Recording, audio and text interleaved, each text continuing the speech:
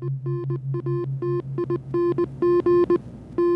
133113, initiating broadcast of Fascinating Nouns in 3, 2, 1. Hello, everyone, and welcome to Fascinating Nouns. Now, if you are listening to this transmission, we are still the galaxy's most trusted source for incredible people, places, things, and ideas. Now, together we arrive at this curious nexus point, and we will explore the strange, unusual, offbeat, bizarre, intriguing, interesting, invigorating, quirky, quaint, quizzical, weird, wild, wacky, the fun, the frivolous, and the fringe, plus all the spaces in between. I am your host, Daniel J. Glenn. Hello, Fascination. Welcome to the show. So for those of you listening, I'm guessing that there's a group of you who love to camp, who camp all the time, camp whenever it's possible. You take your vacations in a gigantic RV.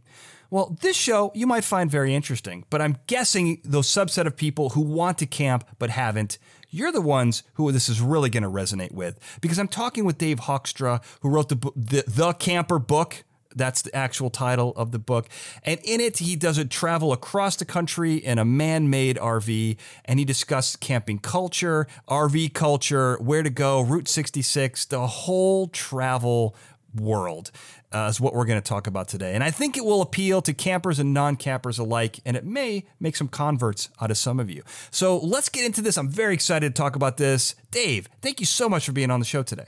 So, you know, what's kind of interesting about how this all came together, and it's a little weird, Dave, but I wanted to talk about, I did a whole episode on, I'm getting my shameless plug in 5 seconds in, but I did a whole episode on real life superheroes. And, you know, we talked about the Fox, and you were a member of that group, and that's how I found you. We're going to hold on to that story because we're going to give a bonus episode on the Fox, but that's how I found you. And somehow, Dave, you convinced me to talk about RV campers. How did you get into RV campers, and how did you dupe me on this one? Dupe's a strong word, but we're going to go with it. Well, it's kind of a long story. I worked at the Chicago Sun-Times for about 30 years. And I don't know, maybe 10 or 12 of those years, I was doing travel writing. You know, I did feature writing, and I also did travel writing on the side and stuff. And it was blue highways and back roads and stuff. Gosh, I did the whole Route 66 trip in 91. That was just... Well, you did the whole thing from like downtown Chicago to Santa Monica? Yeah, right. Yeah, all the way to Santa Monica. It was real interesting because obviously a lot of places are gone, but you know, other places have come up. So I've always been interested in the back road stuff. And then, you know, I've done a couple books, and I've always been interested in a theme, and I think that emerges in all the books I've done. I've done Midwest supper clubs, and I've done soul food and civil rights, and I just finished a book on small town newspapers. But the thread that seems to connect them for me is sense of place, sense of place, and what the meaning of place is, and memories. And so with the Camper book, I started wondering, well, what happens when place is fluid and place is mobile and stuff. So then I think it all happened at the same time. I took a buyout from the Sun-Times, and then both my parents passed away. They were elderly. It was one of those things. They'd been married, 60 years or so, and one right after the other, like within 6 weeks. So I might have had a little bit stressed out. I had a lot of stuff on my mind. So I bought this little camper. It's like a Ford camper. I had a friend who helped me find it in St. Louis. Just a like a little camper trailer thing, not like an RV. Okay. A transit van, like the type of thing you'd go to you take people around in the airport. So a transit van and a camper are two different things. So the transit van is typically where you bring people in and rape and murder them, whereas a camper is something that's out for, for fun and, for enjoying the family. Yeah, that's what I mean. All right. Yeah. So the beginning of the book is how I find this transit van in St. Louis. So I buy the transit van in St. Louis, and it's raw. So then we take it up. And that's what I think the difference between this book is and some other camping books. We show how people could actually do something like this. So then we take the transit van raw up to Elkhart, Indiana, which is the RV capital of America. That's where all the but they have places that trick these things out. So I take it to a place in Elkhart, and then they design it and make it into a camper van for me. And that's not that far from Chicago. It's like, 2 hours. So I would drive over there and kind of supervise them and watch them take the transit van and make it a camper van. I got it. So that's kind of So it's kind of like, that's like the Midwest version of like Pimp My Ride, right? I mean, it's in some ways, right? Yeah. Kind of. Because they built it to your specifications, and you have a couple of beautiful pictures in there. Because you've done the inside gets kind of completely renovated, but then you call it the Bluebird because of this very specific mural that's on the outside. Tell me about that. 'Cause it's very unique, and it's amazing. Well, two things happened. I mean, we were going through my parents' stuff where they passed away out here in the suburbs of Chicago, and there were a couple of Bluebird icons that I put in the van because that was all in the front of my mind as you know. And now that I look back on this, that was 5-6 years ago when they died, and so I think there was something therapeutic in doing this trip and in doing this book. And then my friend Tony Fitzpatrick, longtime friend, muralist, artist, does album covers for Steve Earle. Years ago, did Neville Brothers' Yellow Moon. So yeah, he gave me some. He does a lot of bird paintings and a lot of bird collages and stuff like that. So he had a thing that we wrapped a van wrap that we put around the van of his birds. So I drove around the country when I did the book with Tony's birds all on the side of the van. I'm looking at it right now. It was pretty interesting. I remember when we got you know, times where people are more uptight and weirder now than they were when we did the trip, but it was just really nice. You don't say. We did 2015 seems like that's a different America back then. We'd be at a stoplight. You know, I'd be a stoplight. A lot of this trip I did by myself, and and then some of it I did with my photographer John Saul. But anyway, we'd be at a stoplight, and you know, people would wave and they'd smile. It was nice to see these like basic emotions. But I remember one time we were in New Orleans and I was getting gas outside of New Orleans and somebody asked if I was selling birds out of there. Anyway, Tony's birds drew a lot of attention. It's beautiful. I mean, and even I think in the book, you mentioned how he's a real artist. I mean, he's got work in the Art Institute and the Met in New York. I mean, this is a real artist. So this is, you know, quite a thing you had on your van there. Tony back then said it was his proudest thing of he's actually since he said it was his proudest moment of public art was me driving around that van. Since then he's done a really nice mural outside the Steppenwolf Theater here in Chicago. That got a lot of attention. So yeah, he's a real guy, and he just, you know, we slapped him on, and it gives it, you know, sitting in my driveway right now in the van with all the birds. That's great. Yeah. So Bluebird, yes. Tony loved birds, and then my parents had this Bluebird stuff around the house, and that's how that all. And the van is blue.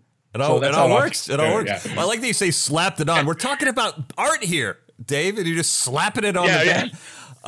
So the book is called The Camper Book, A Celebration of the Movable Dream. The first thing that I noticed, and this was like near and dear to my heart, Dave, is that you got Jeff Daniels to do the foreword, who's a huge RV guy. I mean, he even talks about the Shaggin' Wagon, which was probably made out of one of those Sprinter vans that you turned your camper out of. Yeah. But that, you know, you got him doing the forward. You got Matthew McConaughey's an RV fanatic. Joe Madden, you know, famous Chicago Cubs World Series coach, and Supreme Court Justice Clarence Thomas, which shocked me to the core because he doesn't seem like a camper. It doesn't seem like a guy who likes to go out and enjoy, you know, nature. I don't know. He just doesn't strike me. Yeah, a lot of those people I interviewed, I didn't interview him, but I did do research that he's an RV guy, and they like to, you know, this is big in the RV world. They camp in parking lots of Walmarts, and I guess he's done that several times. Supreme Court Justice Clarence Thomas camps in Walmart parking lots. Yeah, it's a man of the people, I guess. And I wanted to, you know what? I wanted to play it on the up and up. I wanted to include a chapter on Walmart camping in here, and instead of going rogue, I actually tried. I called down to their headquarters, and I asked like where the most popular Walmart campground was and stuff, and they wouldn't help. They wouldn't give me any access. They wouldn't answer any of my questions. So we kind of veered off that.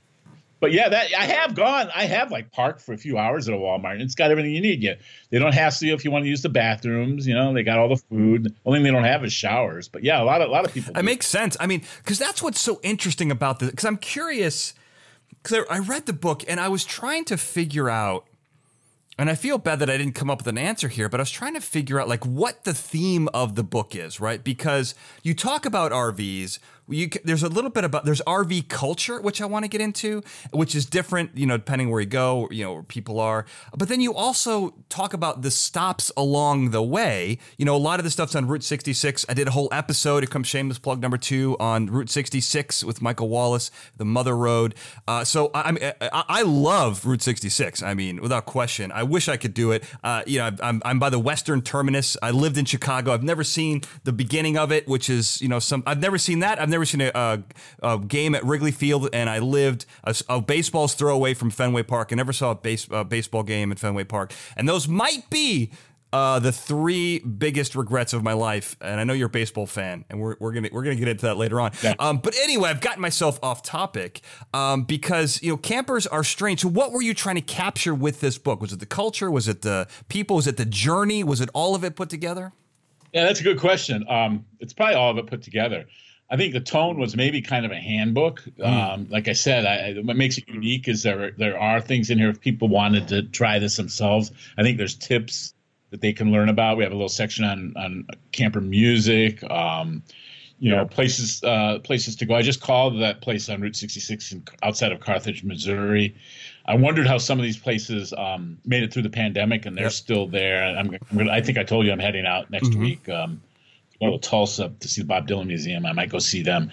But so yeah, it's a little bit of all that, and it's I like to think, again, this is just by osmosis or by, I don't know. It seems like everything I write, I end up with a hopeful tone, and I think, again, that's really needed today. I'm just thinking about that because this book I wrapped up about small town newspapers, it ends on a hopeful note. Nobody's talking in positive tones about the newspaper industry. But this book came out, and and then I'm looking here, somebody did a Nomadland, and that was based on a book, okay, and where she drove around, and that was, I thought about it. You could go around and see. I saw it, I saw people down and out and living in their vans and had nowhere else to go, and borderline homeless people living in campgrounds. But I tried to do it. I just tried to paint a more hopeful picture. I found people on personal journeys. When I came back, I kept telling people I ran into a lot of traveling nurses and taking their families out of schools and just driving around the country and letting their kids experience different cultures. And the traveling nurse thing was a constant theme I saw in campgrounds. So anyway, I think outside of being a handbook, I think there's a hopeful tone in the book. Joe Madden's hopeful. John Prine was funny. He's in the book. Jeff Daniels, he drives these big RVs, but it's a fun, hopeful book. It's not heavy. It's not dark. Well, I mean, it feels like it's I don't want to call it a diary, but it's definitely a journal of the journey. And that's kind of, it's kind of like how this is the thing that stuck out to me, is it's kind of like how if someone wanted to travel around the country in their RV and just kind of see who else was doing that. And just kind of, it feels more like a journal, really, because the tips are great. But that is what I took from it. And I wasn't sure if that's what you were going for, because you kind of go from RV park to RV park and you talk about the things around it. But RVs are such a strange phenomenon, because it's almost like humans becoming turtles, right? Or going back to, like the gypsy, the nomad days, right? I mean, it's like a traveling, you talk to some missionaries who have, they've got a big RV, but they've got 8 kids living in a camper permanently. Yeah. I don't even, that is such a culture shock for me, that I wouldn't even begin to know how to do. I mean, I don't know how you'd have 8 people share one bathroom, much less a bathroom that's maybe the size of a person standing up. I mean, I don't even know if you can sit down for the toilet, right? I mean, that's a totally different perspective and a totally different human experience that you got to visit and kind of catalog in a way. Yeah, and it's interesting. I'd be interested to do the book now, because I think a lot more people, just with what's going on in current events with shootings and wars and stuff, I just wonder how many more people are exploring the idea of just getting off the grid and stuff. But, I know you. We got a week under our belt. It's just you and a couple of million of our best friends. But this is independent press, Chicago Review Press. So there was no travel budget. Oh, you know, I mean, all these places I went to, I went on my own dime. I drove all the way. Gosh, I almost I went into the southern tip of Canada. I mean, if I'm just going through the journey by memory, leave Chicago, go down Route 66, Southern California, up to northern Canada, cut back. Then I took a break. It wasn't all in one thing. Then I go over to take another break where I go to Cooperstown and go up to Maine. So that was a lot of money I put into this just on traveling and stuff. So to answer your question, I go kind of where the story leads me. You know, I mean, we went up to Salinas. And I knew I'd been for the Sun-Times, I'd been to the Steinbeck Museum, but they give us access into his van where he did Travels with Charlie, and not many people were allowed to go inside the van. So that was just an interesting story. I didn't really plan that story, but we go there and they let us inside the van. And then they tell us about the guy who he's since passed away. I have a blog where I wrote about this guy, and it's not in the book. And people still comment on it. He's the guy in Salinas who actually, when it came to Salinas, he restored the Travels with Charlie van and stuff. So I kind of went where there were stories. Yeah, some were active campgrounds, and I hung out with people. You know, it was weird too. I'm kind of shy. And I was very careful about just going up to a bunch of strangers. Hey, I'm writing a book. Yeah, it seems like you do that a lot. Yeah, most of the time myself. So some people were, but yeah. So it just kind of went, where it led me. Yeah. So one of the things that I've got to know, because I've always wanted to use a camper. I've never been in an RV, but I think that'd be a great vacation to take because it's so different than how I live now. But if you're doing this by yourself, I mean, it's strange because, as you mentioned, human beings, especially, everyone's into home ownership, right? I mean, you want to have a house and you want to be able to stay there and raise kids and establish roots. And this is the exact opposite of that. And you did this for so long. You did a lot of this by yourself. So you're in an RV, you're running around on a camper all by yourself on the open road by yourself. You're meeting people, but then, there's this great story I want to talk about. Thanksgiving in a campground is so bizarre. It's like a negative, like a negative print, like a black and white. What you want to say? It's the opposite of what you think of for Thanksgiving. I'm not saying that very well, but yeah, that's why I picked that. But it seems like a solitary existence because even the people that you meet, they're probably not going to be there very long, or B, you're not going to be there very long. So it's weird, and it kind of in some ways defies the typical human, at least in America, the human existence. So I want to know a little bit about that. Like, what was it like as the journey? What was it like for you? There's a couple people I've kept in touch with because of social media. We became Facebook friends and stuff. I'm looking here, the people at the one of the wildest camping. I'm just looking at the cover of the book. I see them on the cover. One of the wildest camping experiences is camping at the Iowa State Fair. That's over. That's off the chain. I mean, it's one thing after one camper, one RV right next to each other. So anyway, some of the people I met that's in Des Moines, that's close to Chicago, but I've kept in some of the people from there. But it's like I said, it's a transient society. A lot of people are used to moving on. I mean, there's people who do it. They do it all year round, 365 days a year. It was weird because I always knew I was coming home, right? And I always knew, that there's some people don't have a home. This is how they live, and I don't know if I could do that. That's quite a commitment to the road. Yeah. It was nice to know I was coming home, and like I said, I broke it up. When I picked the camper van, it was more affordable than me buying an RV, but I had done a couple stories for the Sun-Times over the years where the paper rented me an RV. Oh, wow. And I remember one time we went to Graceland in an RV, and I went up to a tailgate at a Green Bay Packers game in an RV. And so I knew a little bit about the big RV culture, and it's just like I'm not into the whole my camper doesn't have a bathroom, but I remember when we did Graceland, I filed daily stories for the Sun-Times out of the RV, and a bunch of people from Chicago read the stories, and they all came down and rented their RVs. Oh wow! And I covered the whole. We went down there in August for the Death Week, and I was out covering the night where all the Elvis pilgrims go up to his grave with the candles and all that stuff. And I came back. It was raining that night, and some of these people who read the story in Chicago, they were at my RV and they were you have the sewage for the toilet, right? And they were disconnected. They'd lost their pipe had broken, and they were taking my pipe, and I had to get down in the mud and yell at them and put my pipe back in. So anyway, the whole thing of having a toilet and pipes and hoses and stuff. It wasn't for me, so I stayed with the camper. Well, that's what's so. It's just such a. This is kind of like this is like the nitty gritty that I want to learn about, because you have.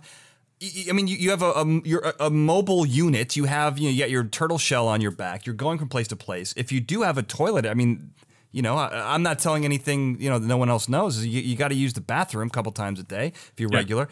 Yeah. And just all that it's dirty business. But when you go to an RV park, you have to get it somewhere. You have to get electricity. You basically have to plug yourself back into the grid, plug yourself voluntarily back into society.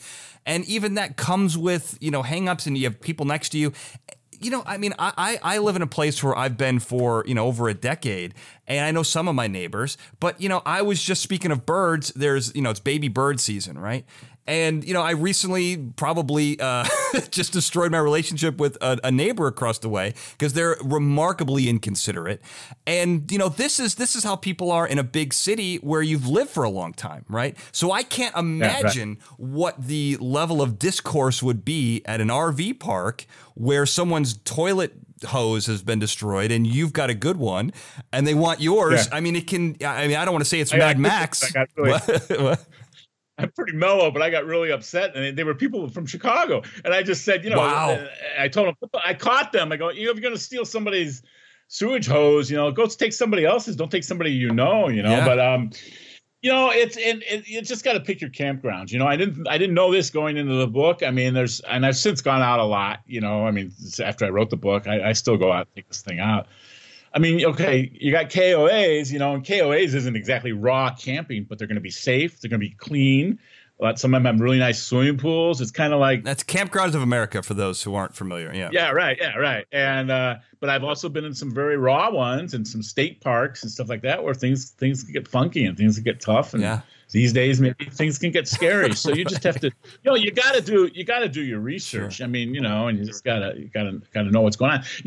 But the better campgrounds, people are very considerate. They have rules. They have curfews. And some of them have guys who drive around little golf carts and check on everybody. So, you get what you pay for. Oh, I know you like to have a hopeful tone. I'm more the cynic. You and I might be equal and opposite in our power because I like the reality of it, right? Because, I think the reality is dirty and gritty because, you talk about, that's going to escape me. I think it's Shady Dell, maybe, but it's essentially if hipsters had taken a bunch of our mid-century 50s RVs, completely renovated them, and then rented them out. Bisbee. And Bisbee, yeah. It's glamping, right?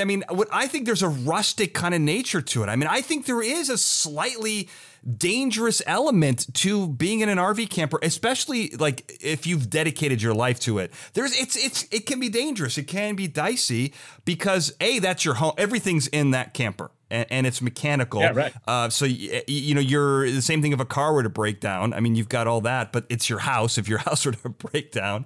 And you don't know where you're going. And, it's wild out there. I'm not saying it's the Wild West. I'm not saying it's Mad Max, but I think there's an element to it that those places like Shady Dell and like glamping and this kind of like hipstery, I want the comforts of home, but also want to be quote unquote roughing it.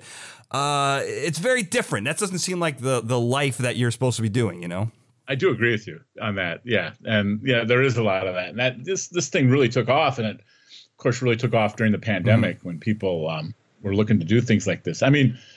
One of the gifts somebody gave me before I began on the trip, I still got it above my bed in the van. The van has a little bed in the back. Was a huge Bowie knife in case somebody hassles me. Right. So you had that? Yeah, I've got it in the van. I don't have any guns, but I've got a Bowie knife. So you would rather. So let me ask you a question. So if you're on the road, you seem like a nice guy. You've already said you didn't even want to get mad at people for stealing your sewer hose. I have no problem yelling at a neighbor for threatening a baby bird. So you and I again opposite ends of the discourse spectrum. But you don't seem like a guy who would have a Bowie knife. But if you do, I got to ask you, Dave, you're on the road, someone's breaking into your tent. Do you have what it takes to, run someone through with a big Bowie knife, or you just brandish it and then have it get used against you? Which side of the fence are you on? That's a question I hope I never have to answer. It depends on how much they got in my face. I know how to defend myself. Right. A couple people in my lifetime. But, we asked the tough questions on this show. I want to know if you're a survivalist. but I've never used it, and I don't know. It's just yeah. But I the whole trip. I what did I do? It's in the book, 25,000 miles in like a summer or something. But I never had any trouble. I met some interesting characters, but nobody ever hassled me or anything. Well, I think that's the other thing I love about this book is that the amount of interesting people that you meet, because I think this life, it's a little different, right? And I think that it attracts people from all, various different types of life experiences can force someone into, being in their RV, whether it's necessity, and unfortunate circumstances, or whether it's a choice and people enjoy it. And, they kind of like the traveling nomad gypsy kind of life, I mean, I think there's a lot of different people. So what would you say, there's a couple of people I want to make sure that we mention, but who would you say is the most interesting person that you met on your travels? Wow, that's I've got the book here. Boy, that's a tough one. Not the one that necessarily appeared in your book. Could be anybody. I mean, the Elvis Presley campground. I'm just thinking about them. That's the place we stayed. I've stayed at 2 Elvis Presley campgrounds, but there's a couple there that were living there, and it's funny. They have since left the campground and they moved up to the Rockford area. And the one woman, Rockford, Illinois, she's a big Elvis fan. Yeah, Rockford, Illinois, wow, okay. And she's like an usher at the. I'm a big minor league baseball fan. Anyway, she's an usher at the Beloit Snappers. So I met her from the campground. Now I see them if I go to a game in Beloit, Wisconsin. Boy, the people from Japan. I thought it was really interesting. Again, I researched this. I think when people read the book and some of the feedback we got, people did not know there was a campground right almost adjacent to the French Quarter in New Orleans. Yeah, okay. Right. I've since stayed there for Jazz Fest. I mean, it's concrete. It's not rustic camping, but they got a pool. They got a little pool, and it's safe, and it's right. You can like go to the French Quarter, and walk back to your camper van, which is really weird. And we met a bunch of people from Japan doing a cross country trip. They stick in my mind. They went out. They rented a van or an RV in L.A. I think, and they were heading northeast. And they were in this campground in New Orleans in the French Quarter. They were interesting. The traveling nurses. I keep thinking about the traveling nurses. People just taking their families out, and I was very impressed with that. That's something I did not know about at all, and I saw that several times, not just once. Well, what's interesting about, because that's an interesting life too, because people are traveling around doing the nursing, pulling their kids out. I mean, it's a family that travels around. I think one had, it's basically a stay-at-home dad. The mom's a traveling nurse, makes good money, and the kids are homeschooled. Well, RV schooled or whatever you'd say, which is I don't even know how that's possible. But I like the Japanese tourists in the French Quarter, because I think of all the stories, it was one that stuck out to me as being weird for the book, for what I thought the book was about, but yet perfect when you think of it as a traveling journal and the types of people, the spectrum of people who enjoy RV living. Because Japan's a very different culture, and they don't have RVs there. It's a totally different thing. Yeah, right. So you have a group coming here, renting one, and then just, living together and going across, the United States. And in some ways, that is a brilliant way, if you're from another country, to see to cheaply see the United States, because you don't have to pay for a hotel every night. You can have whatever food that you want, and you can drive, and you can really kind of keep your own pace. And they were really interested in the culture, and what better way to see New Orleans than from an RV, because that's something no one will ever get to do. I remember I went to Yellowstone National Park in the winter, and I stayed there, in a cabin there that was freezing cold. And most people go to Yellowstone in the height of summer. But when you go to a place on an off time in a different way, you see something no one else sees. And I think that story is the epitome of that exact phenomenon. Yeah, and it should be said that they were young people. I know when I was talking to people about doing this book, and even when I was talking to people about the process of making the transit van into a camper van, everyone had the image that this is like some AARP thing, and like older people. Right. Yeah. Older people have the money to buy an RV, but I mean, there were and I'm sure there's.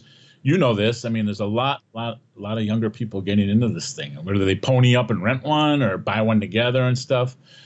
It really is popular with younger people, and then it goes to the thing: what are people looking for? I mean, is it just to travel around and see America, or is it something a little deeper? And I think the times we're living right now, I think it's something a little deeper. What, you know? Yeah. Well, van life is very popular. I mean, since 2020, I mean, a lot of people have just been living in their van. You know, actually, you're starting to see, almost like a rejection of it. You're starting to see people who are like, yeah, I did the van life thing, and it's not for me. You know, I mean, so you had like that arc that stories travel. You know, everyone's into it, then it gets tired, then there's a rejection. You know, a counterculture against van life. But you're still kind of seeing that where people, whether it's a van or a camper or whatever, you're seeing a lot of people, their house is mobile, basically. Yeah. And I mean, people I saw, I kind of, I saw people working out of their van and doing, regular gigs. And it wasn't just home nurses. It was people doing office work out of their van.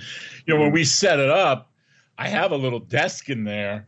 And a little desk with wireless, and my thing was, okay, I'll drive like 7-8 hours a day. Then I'll sit down and write at night, and that's how I'll write the book. Man, I was too gassed. I was you drive around. I don't know how many hours. I mean, I'd stay in. I don't think I ever stayed in one place more than. Well, in Pensacola for Thanksgiving, I was down there for 3 or 4 days. Okay. But I moved around a lot, so this whole thing about writing my book on the desk in my van really didn't. I did it a couple times. I remember the night, I think there's a chapter in the book. It got me thinking about all this now. I didn't look at it. Where I went up and did, it's a campground right by, not far. I remember I went to see Paisley Park. It's not far from Paisley Park in Minneapolis, Prince's Place. And I went in the dead of winter. And it was I have a whole chapter on freezing camping. I just wanted to see what that was like. It was like 20 below zero and stuff. Brutal. And I remember I had like 2 or 3 coats on, and I wrote that night or that morning. I remember writing, and then because it was such a weird experience. That was really weird. But yeah, I didn't do a lot of that office stuff. Well, you don't talk about it too much in the books. I mean, that's not a myth we have to bust, right? I mean, so that's the good part of it. It's funny in Paisley Park. I did. I talked to the guy. His name's Dave McComey, who actually opened up Prince's vault. It's an episode, oh, really? Yeah, people can listen to. So no one had seen his vault until this guy opened it, and that's where I had heard of Paisley Park, which is, for those who don't know, Prince's his compound up in Minneapolis, Minnesota. That's a great place. It looks amazing. I mean, it's totally unique. But let's talk about Thanksgiving in the RV. So this seems like an extraordinarily unique experience, because it seems like everyone was it was kind of potluck. Everyone brought food. Everyone had a meal. It seemed like a Thanksgiving meal, but it's strange because you're not going someplace to go to Thanksgiving. You're kind of just having it where you are. The people they don't have like Thanksgiving's like a destination vacation or destination holiday, I should say. Sometimes it's a vacation, but this wasn't it at all. It's like the opposite. It's just where everyone happens to not be going anywhere, so they're in one place. And you're going to have Thanksgiving and never see these people again, which is also kind of the opposite of how Thanksgiving's typically viewed. So tell me about your experience there, and if any of this kind of rings true. I kind of barged in on them. I like it already. I think. Yeah, it's like, again, I think that was Pensacola. There might have been some snowbirds there, so people living there for 3 months, 4 months, beginning of the season. I remember a lot of families. I don't remember a lot. I think I might have been. That's where the people from L.A., the McConaughey people. I think they were on that campground. They'd come over from L.A. A bunch of young people. But I think I might have been the only one by myself. So that, like I told you, it was even though I've been a reporter my whole life, it's just kind of hard for me to invite myself to some Thanksgiving dinner with a bunch of strangers. Right? Yeah. Who's this guy from Chicago? And I always identify myself, and I think we had little postcards what the book was about, so they know I wasn't creepy or anything, but.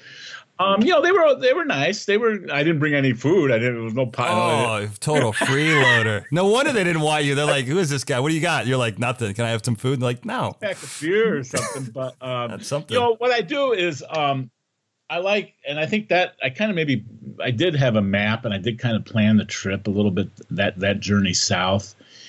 And another theme I like in the stuff I do and the things I write is I like incongruity. Mm-hmm. I'm a huge baseball fan, and I'm a huge fan of Bill Veeck and Mike Veeck, who runs the St. Paul Saints and has a team in Charleston with Bill Murray.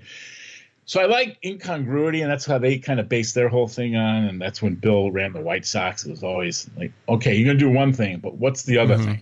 So here's Thanksgiving, a family get-together thing, and then here's a guy who's all by himself in a camper van. Yeah. So I like to see what happens when you mix those two things up, and that's kind of why I picked that. And so it was, that certainly was memorable. I like to go back down there. It's, the other thing is that, then I would usually, like you said before, you plug in the van. All I have is electricity and water, and I didn't even use water that much, but I got to have electricity. No bathroom, so I have to use the Forest. Yeah, or the pub. This place in Pensacola had nice bathrooms and stuff. Right. But I wanted to go. I'd never been to the Floribama Lounge, and so I would get an Uber or something. I'd leave the van and I wouldn't drive it around. Then I'd take Ubers or Lyfts to places I wanted to see in the neighborhood. Got it. Okay. So I'd never been to I've been to the Keys and stuff like that, but I've never been to Pensacola. So it was an interesting part of the country for me to see. Yeah, well, the other kind of cool thing is that when you're with the Thanksgiving, right? I mean, you have a perfect inn. It's an interesting story. Yeah. You're writing a book on it. So yeah, I could see how you could kind of maneuver that and have it not be too awkward. But the thing that would be awkward, and for you not bringing anything and not making anything, you may not have an opinion on this, but making a Thanksgiving dinner in a camper. I mean, first of all, it's tight spaces. It's not. I mean, how do you fit a turkey inside of their oven? I mean, it's not a full size oven. Maybe if they even have one, it's probably a microwave, right? That seems like the strangest part. The thing we kind of glossed over before with the people with 8 living in a camper van, the family of 8, is storage space is really tight. You can't keep stuff. You have to be good at that. Yeah, really. Yeah, so when we designed mine, we have storage space. I mean, they were very crafty, and what I've got stuff. I've got storage space under the bed and above the. I have a microwave, but I don't have a stove or anything. You go in these huge RVs, though. Some of these people in Pensacola, they have the abilities in their RVs to make a fairly nice dinner and stuff. I couldn't do that. I mean, all I have is a microwave, so I got a refrigerator. Yeah, so it's hard to cook in a little camper van. Without question, especially at Thanksgiving dinner.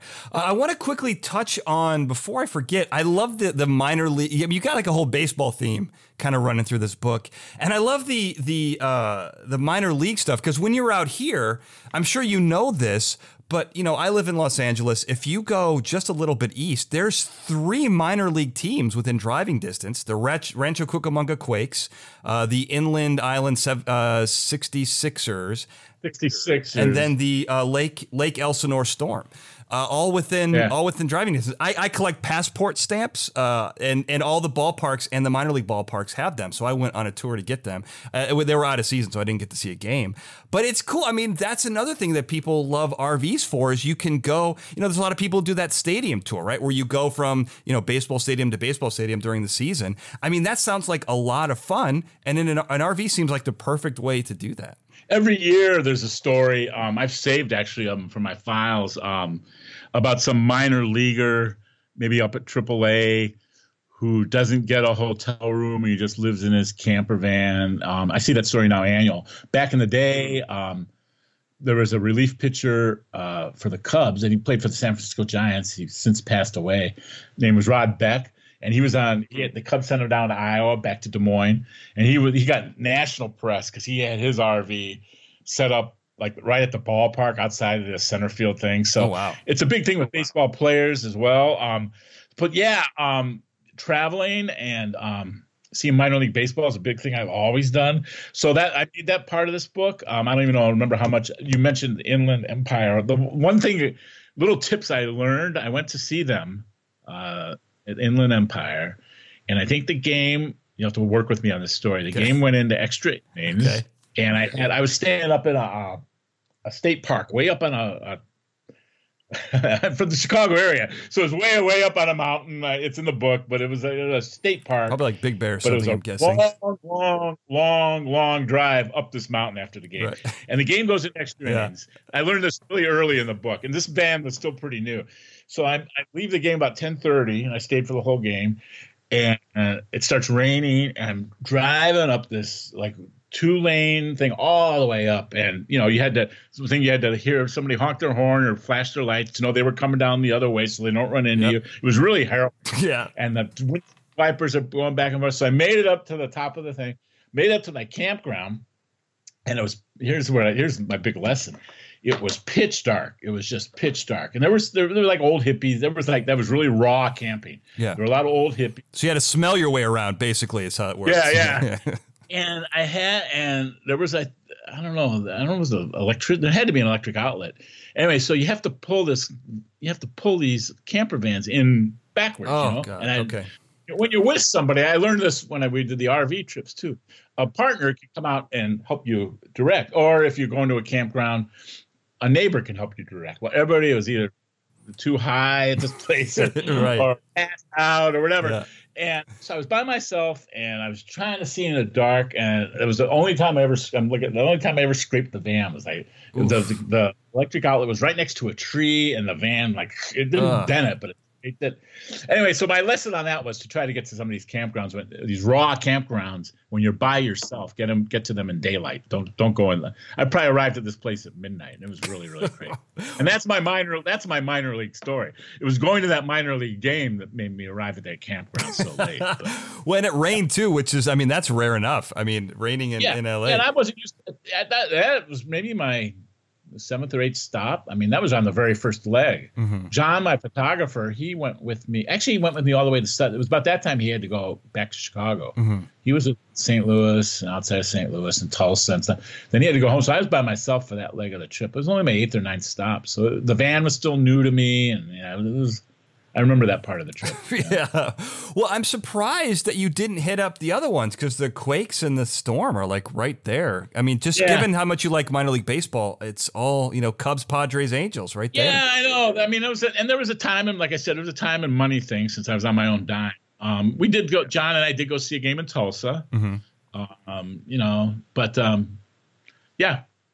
I know, again, I read this every year. Even minor league ball players are into the whole camping thing. It doesn't surprise me. Well, I know one place that's completely into baseball, and that's Cooperstown, where you talk about in the book is a great place for camping.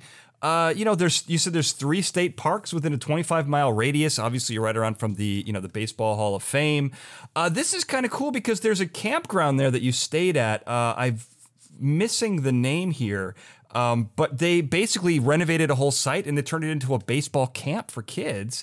And one of the guys who runs it, his dad was a clown. I mean, it's just, just wild stories. And you met a couple that was, traveling around with the Grateful Dead at the time. I mean, this seems like a great story. This is a good one. I'm going through the book. I can't think of the name of it either. But, the thing about Cooperstown, it's almost like you can parallel it a little bit with the French Quarter in that I've been to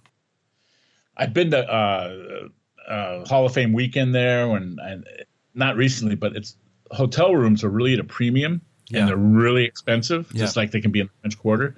So camping is a really, really good option, And these guys at the place I visited, they actually have an old school, but I don't know if it's still going, but they had this old school bus where they transport people. They were like maybe 10, I'm guessing 10 to 12 miles outside of downtown, uptown Cooperstown. Mm-hmm. So anyway, they transport people into Cooperstown and stuff, but it's a great option. Have you been to Cooperstown? I have not, no, but I have connections there. I'd love to go. Yeah, it's great country. It's a great drive. It's very hilly, very scenic. It's such a small little town. It's a very, very Rockwell-ish town and stuff. But outside of it, there's some great camping areas, and it's really beautiful. And this place I stayed at, well, we're not live, so I mean, let me look it up. Well, you can look it up because I want to talk about it for a second, because the campground is really cool for a lot of different reasons. Besides the fact that it housed a clown school, there's a baseball camp with 2 fields that they created, and the entire place is made out of reused material. The fencing was from a renovation site. The scoreboard that they have there was from the Doubleday Field that dates back to the 1920s. And that sign's held up by repurposed trolley tracks. I mean, it's just such a cool way to kind of. It's also just innovative, right? I mean, the recycling. It's environmental. I mean, you've got all this stuff that was going to be thrown in the trash that they're using, creating this field right outside Cooperstown. And this is one of the stories that I like because it's it talks about how you have. People who are able to take these RV sites and kind of make them their own at a time where, RVs, is it big business? I don't know. But some people they find their little niche and they create an extraordinarily successful site that very unique. And that's what I love about it. I mean, this one, and then, the Shady Dell one in Bisbee, Arizona that I gave a hard time to, it's still unique. I mean, it's still a very interesting journey and an interesting stay. So, I mean, did this kind of draw you to this place? I mean, with the baseball and everything, was that, kind of why you liked it? It was Beaver Valley Cabins and Campsites there you in go. Milford. Okay, there you go. Less than 5 miles from the Baseball Hall of Fame in Cooperstown. Wow. We mentioned KOAs, and when I set out to do this book, I really wanted to do independent places. I went mom and pops. I didn't want to do chains. I think maybe there's one KOA, which is hilarious, where I ran into you got me thinking about this book. There are a lot of good stories. They had I'm going to go off your subject here. It's fine. They had a little bluegrass band, and the guy looked like David Letterman. I'm a huge David Letterman fan. Yeah. Who looks so much like it. He was on the show. I mean, he was on the show, and that's the great, and there is the great thing about travel. Mm-hmm. I mean, I didn't expect any of that. And here's a guy, I'm a Letterman fan. He looks like Letterman. Turns out he was on the Letterman show. Anyway, but, so I would, most of the time I would just try to find these independent places. So here's people who wanted to do a second act in life, and they restored this whole old campground. And like you said, they reconfigured it, and they were honest to it. Mm-hmm. And I believe they're from the Minnesota area. And so, yeah, it was great. I'm looking here. You know what? I'm looking here. First time I looked at this is the very way I end this chapter. And again, think about this is 5 or 6 years ago. Right. This is what they told me 5 or 6 years ago. We started out with 3 rules. This is the wife talking. Be considerate, be careful, be happy. That's it. That's like more powerful now than it was 5 or 6 years ago. It really is. Yeah. And that's all that's the creed these people live by. And they really put a lot of time and sweat. And like you said, he was from a clown family. So I'm sure they're still going. I don't know to what extent. But that'd be awful if we found out that they had been, we've been talking about him as the successful they actually didn't make it. I mean, but you also, you met Deadheads, which I've never met Deadheads, but they're kind of celebrities in and of themselves. I mean, even the group that travels around the Walking Dead, the Grateful Dead, they're almost as famous as the band themselves. I mean, it's such an interesting. And I've since taken this to Alpine Valley, which is in East Troy, Wisconsin. This is after the book came out, but same thing with Buffett's crowds. Right. It's one of the biggest tailgate things in the whole Buffett itinerary is at Alpine Valley. Oh, wow. So I've taken them up to that and get there early and people look at the birds. Yeah, as one would want to do. Yeah. Well, another, here's the perfect examples. When you went to Nashville, this is a great story because Nashville is, outside of like Branson, I mean, Nashville's country music capital, right? I mean, you talk about there's so many people trying to make it in country music. They're RVing around. There's so many talented people there. The Grand Ole Opry was just down the street. You talked about a guy, Ronnie Miley, who is a great story because he's considered, at the time was considered one of the best steel drum guys in the world. A lot of people knew him. Unfortunately, he passed away in 2021. I was trying to find a little bit more about him, but he never quite made it as far as he's not a household name, but there he was, and played in all kinds of bands. He passed away, huh? Yeah, 2021. Yeah, he was living there, right? Mm-hmm. Yeah. But it's just, and he was living there, playing in bands every night, part of this band, that band. I mean, he was always working, always involved. It's kind of like the equivalent of like a working actor, a guy who's in a couple commercials a year, makes a great living. But, you don't see him in a movie, right? He's not in a Marvel movie or anything.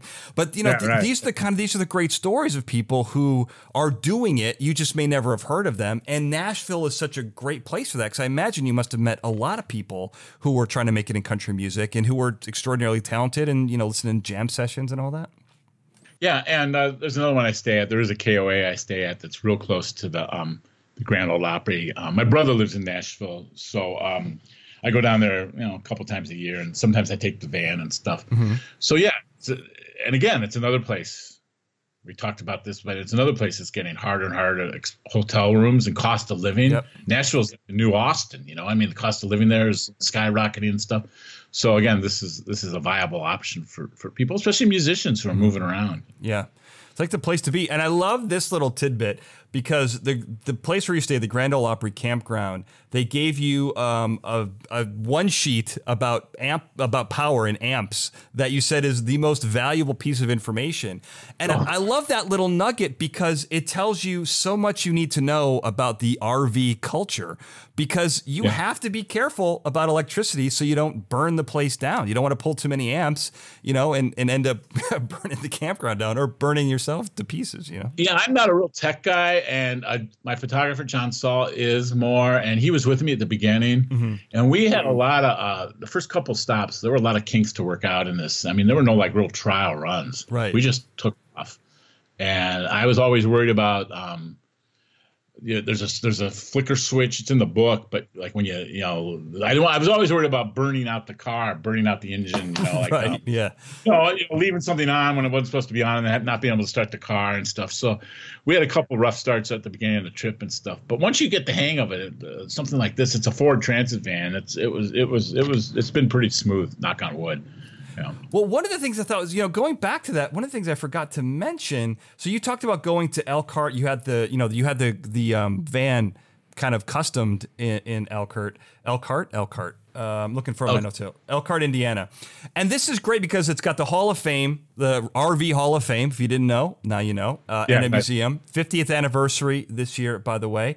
It was kind of strange that you had this thing built and then you drove it out and then immediately had problems with it. It doesn't say much about the RV capital of the world. Was this their workmanship? Was this bad luck? I mean, I don't know. You probably don't want to badmouth people, but I thought it was odd. If they were, if it's Ford problems, or because they did mostly the interior, they really didn't do much of the mechanical stuff. Okay, fair enough. But there was stuff John and I just had to learn. Sure. I remember calling them. Yeah. I remember one of our first, we stopped at a museum. We stopped in Pontiac. There's a Route 66 character named who traveled around. I wrote about him for the Sun-Times. He passed away. And his name was Bob Waldmeyer. Michael Wallace was Bob Waldmeyer. Yeah. And they have his old VW van. It's in the Route 66 museum in Pontiac. And I knew Bob. I went and saw Bob, 2 months before he died. He was dying in his van. Oh, wow. It was really weird. It was sad, but it was poignant. I mean, he had a little outpost out in Arizona for a while. He was trying to do a little tourist attraction. Anyway, but he was from Central Illinois. He's from the family. They created the Cozy Dog on Route 66 in Springfield, Illinois. Yeah, It's especially at the state fair, and they have their own. Anyway, they have his VW van at the Pontiac Hall of Fame. So we went there, and then I think our first stop was on Route 66 right outside of St. Louis. And I do remember we were having trouble, and we had to keep calling the people in Elkhart about maybe some of these switches and how to get things going again. Yeah. It was really baptism by fire. But by the time we got to Southern California and John was gone, and I was pretty much on my way then. The last big stressful thing I had was running into that tree in that state park I told you about in the middle of the night. Right, up here in California. Well, so we won't soil the good name of Elkhart. It sounds like it wasn't them. It was more of a learning curve thing. I just thought it was a great way to start. And the other story, I wanted to get this early on, but you wanted an orange Volkswagen Bug when you were much younger, when you were first starting out, I think, because you were at the scuba diving trip to the Florida Keys. I went to the Florida Keys. That's a long time. That's a while ago. I went to the Florida Keys when I was in high school. You're very well researched. That's very good stuff. It's what I do. It's what I do, Dave. Yeah. That's the the defining characteristic of the show. But I love that because I studied marine biology in high school and went down to the Florida Keys. Probably took the same trip. I love Volkswagens, but I'm curious. Tell me about this. I mean, this must have been like the inciting incident that we forgot to cover. Boy, that was probably my very first. I came from a family where we didn't do a lot of outdoor stuff. I mean, we was just suburban Chicago, camping. I remember one time my father, we camped out in my backyard. That was the extent of our camping experience. It's something. So I'd say that Key West trip, I went with a friend from the aquarium here in Chicago. And that was probably the first camping experience I had. It was definitely the first time I went to the Keys. And that was right out of high school. So I'm going to tell you how old I am. That was 74, 75. Years ago? In Key West. 1974. Okay, all right. So Key West was not developed at all. It was great to, still like a hippie outpost. Definitely. But Buffett hadn't even been there yet. Maybe Jerry Jeff Walker had been there. You went to a pre-Buffett Florida Keys? I mean, that's a moment in history. Right. Yeah, it was. It really was. They were like, it really was. It's a great memory. Yeah. But again, I mean, when I decided to do this, I looked at what I could accomplish, what was cost effective. I knew VW vans are really cute and they're really fun, but I don't think I could afford one, and I don't think I could afford the mechanical stuff. This Ford thing has been pretty, as long as I take it in, I faithfully take it into the, for oil changes and tune-ups and stuff. And I'm not, you know what? I did the book, 5 or 6 years ago. I was just in it the other day. I'm thinking about taking it to Tulsa, but with gas mileage, I don't know if I will. But it's got 68,000 miles on it. That's not bad for 5 years. Definitely not. It's definitely not. Some of these can go up to 300, 400,000 miles. So it's been dependable, and that's what I was looking for, because I'm not the type of person who should be stranded on the road alone. You got that Bowie knife. What are you talking about? You're fine. I was a little scared about the VW van for that. I don't know how the mechanics of that. Well, I mean, I will tell you, one thing that the World War II Germans got right was the Volkswagen. I mean, it is the car of the people. I mean, it was the Volkswagen Bug was designed for the everyday person to work on it. So I don't want you to call into question your life decisions, but I am saying Volkswagens were at that time were extraordinarily easy to work on. One thing we got to touch on here, you touched on it briefly, and I wanted to save it for a little bit, but the Des Moines, Iowa, the state fair there, I want to talk about this because this is a very unique point of RV culture, because this is as close to kind of a tradition that a lot of people have, because you can be on a waiting list for an RV spot at this place for 10 years. Most people have had their spot for decades. I think you talked to a couple who may have had it since the 60s, like since Lyndon Johnson was in office. Yeah, right. I mean, it's almost like having season tickets to a sports club or something like that. I mean, and in some ways, that group, the RV group, is a fair within a fair, because everyone hangs out there, but not everyone goes down to the actual fair all the time. A lot of people just hang out there, bring their own food. I mean, it's such a unique experience, and you were right there in the middle of it. Yeah, and we did meet people there, and I remember we got John, my photographer. We would make jokes about this. John Saul. He's a little more outgoing than I am, I think. He's a little more personable. Mm-hmm. So I think when I was with him, maybe we'd meet more people. I remember there we did get invited to a couple like little barbecues, but people build their whole year around this event, right? And it's like the thing, It's like maybe it's like equivalent of opening day for baseball season in Chicago. I mean, they all point to this, and people stay there for the whole. Again, we were in and out. We were there maybe 3 days, 2 or 3 days. Yeah. But they stay there for the whole duration of the fair. You're right. I mean, you can walk right to the fairgrounds. Some do, some don't. Decorations, I mean, a really big thing. People decorate their RVs and campgrounds. They put the lights outside, and it's a big deal. One of the big memories that I have of it is really, really, really compact. It's like Manhattan, the Manhattan. Manhattan in the Midwest, baby. Yeah. You're all right up next to each other. Yeah. There's no green space. I remember we were trying the people. I think some people. I think they. Now that I'm thinking about it, I think because we didn't apply for anything 10 years ahead of time. Mm-hmm. So I think they worked. It was almost like a Chicago thing where they paid somebody off so we could get a little space by their camper. Is that a Chicago thing? I guess that's right. Yeah. So I think it was an under the table thing. And so I remember driving in there, and we had to get through, and we just had to squeeze my camper van into next to where they were, because we really hadn't signed up. And so it's extreme, but it's one of my big takeaways of the book. If it wasn't so harrowing, I'd go back. It's not that far a drive, but just to get in there and try to get a space and stuff, I don't know if I'd go back, but I really would like to do it again. I really would. And I like state fairs. Mm-hmm. I could take it.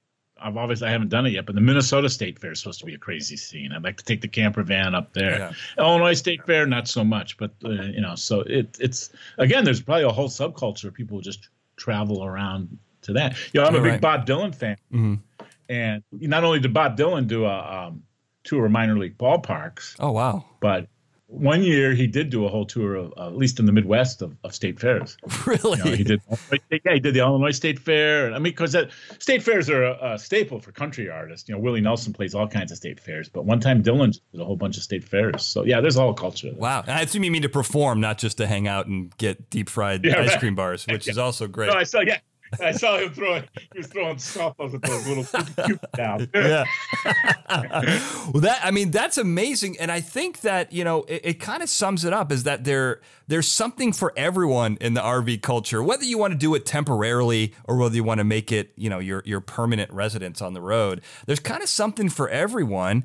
And it seems that's what I would recommend. Yeah. You know, you walk right into that. Yeah. I you know, that's kind of what happened to me, is because of my newspaper work, I was able to sample it. Mm-hmm. Right. And I was able to try it out. I was able to see a big RV is not for me, you know? Yeah, and, you know, I remembered, like you said, I remembered Key West, and I like something smaller. So anybody who wanted to do this, I would really recommend maybe renting first. Sure. And see what your comfort zone is. Right. And then just to go out and buy a big honking RV. And well, if you got that kind of disposable cash, I'm impressed. I think John, my dear friend John Prine, he was so great. He's in the book just to do me a favor, you know. But that's his story. You know, they went out and bought this RV, and then they didn't really drive it around. Right? Yeah. It's so funny. They would get, and you know, that should be pointed out too. I don't want to forget this. You know, you talk about they'd get a hotel room every night, and I did do that. I did not. It was not raw. I'd say I was in the camper maybe 65-70% of the time, and then I would get a hotel room to get my bearings again, you know, and watch TV a little. I have a TV, but I hardly ever watched it in the camper van. They said even in Travels with Charlie, this came out after Steinbeck wrote the book, but his wife would meet him on the road, and then he'd get a hotel room. But I know it was okay. I mean, I got a hotel room a couple times just to get my normal thing back together. I wasn't that right. But yeah, Prine was so funny, and I guess it just stayed. They had a place, a second home in Florida, and they just parked this big RV in their driveway. That's amazing. For the rest. Yeah. I mean, there's something for everyone. You know, I did as a primer for this, I did take a look at what renting an RV, what it looks like.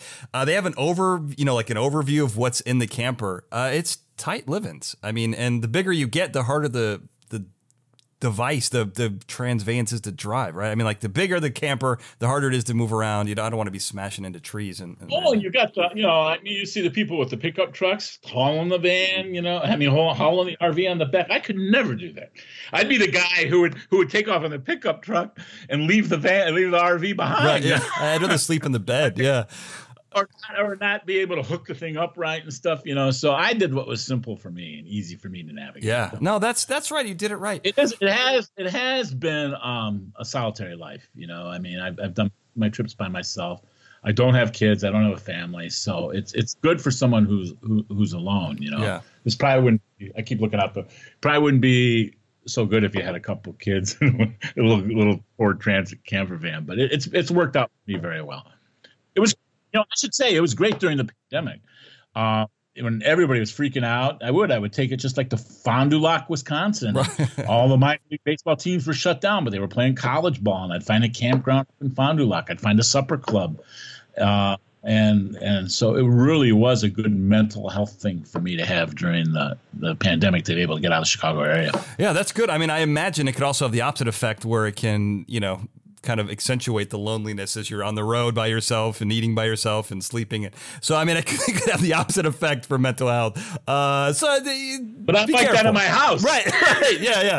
That's true. I mean, so, you know, be careful, I guess. But, you know, this is a great book. And I'm curious, you know, where can people find you? Where can people find the book? I'm sure you got a website, you're writing, everything. Where can we find it?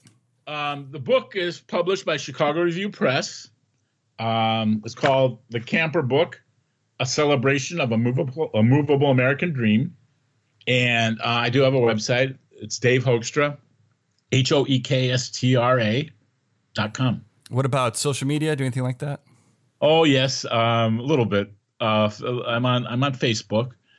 I'm on Twitter, not much on Twitter, but I'm there. And there is a Camper Book website.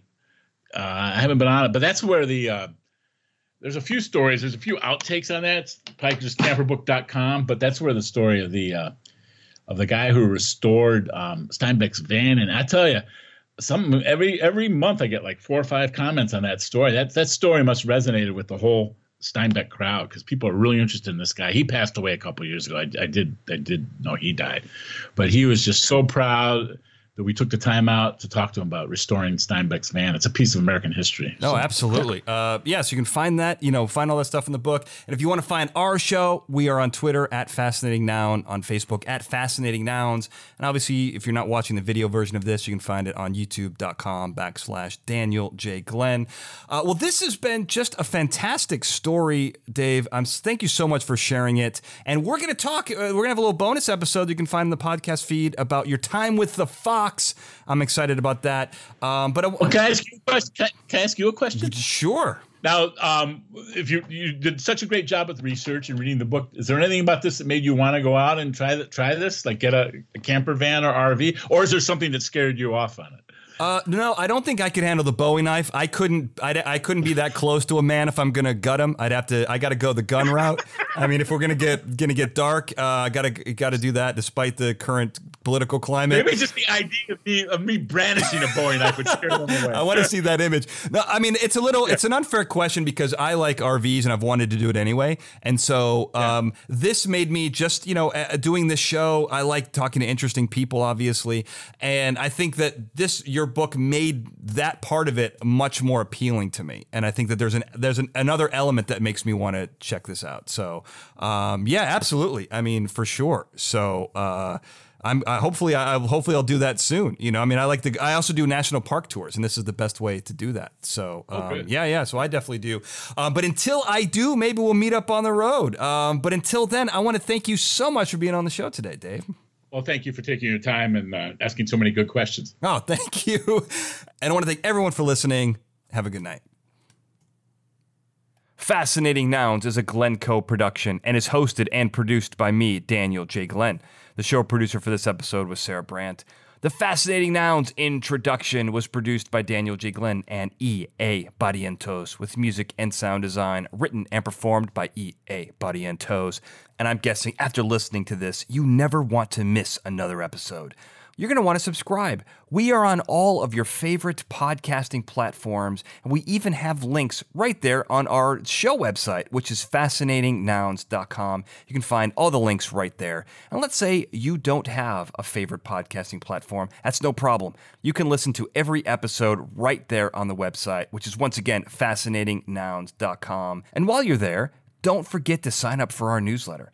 It's a great way to learn more about the episodes that you're listening to, find out about upcoming episodes, and to just keep in touch with the community. It's right there on the website. And speaking of community, there's no better way to stay in touch than on social media, and you can find links to our show's Twitter, Facebook, Instagram, Pinterest, and YouTube pages right there on the front page of fascinatingnouns.com. And speaking of YouTube, there's a video version of this episode there right now, as well as other past episodes and all future episodes. It's going to be right there, youtube.com/Daniel J. Glenn. It's a great way to see all the guests and, check it out live and in person. Feel like you're there in studio. Great way to do it, youtube.com/Daniel J. Glenn. And finally, if you like this show, you're going to like everything that I do. Go to danieljglenn.com and check out all of my projects and see what's going on. Once again, thank you for listening. End of transmission.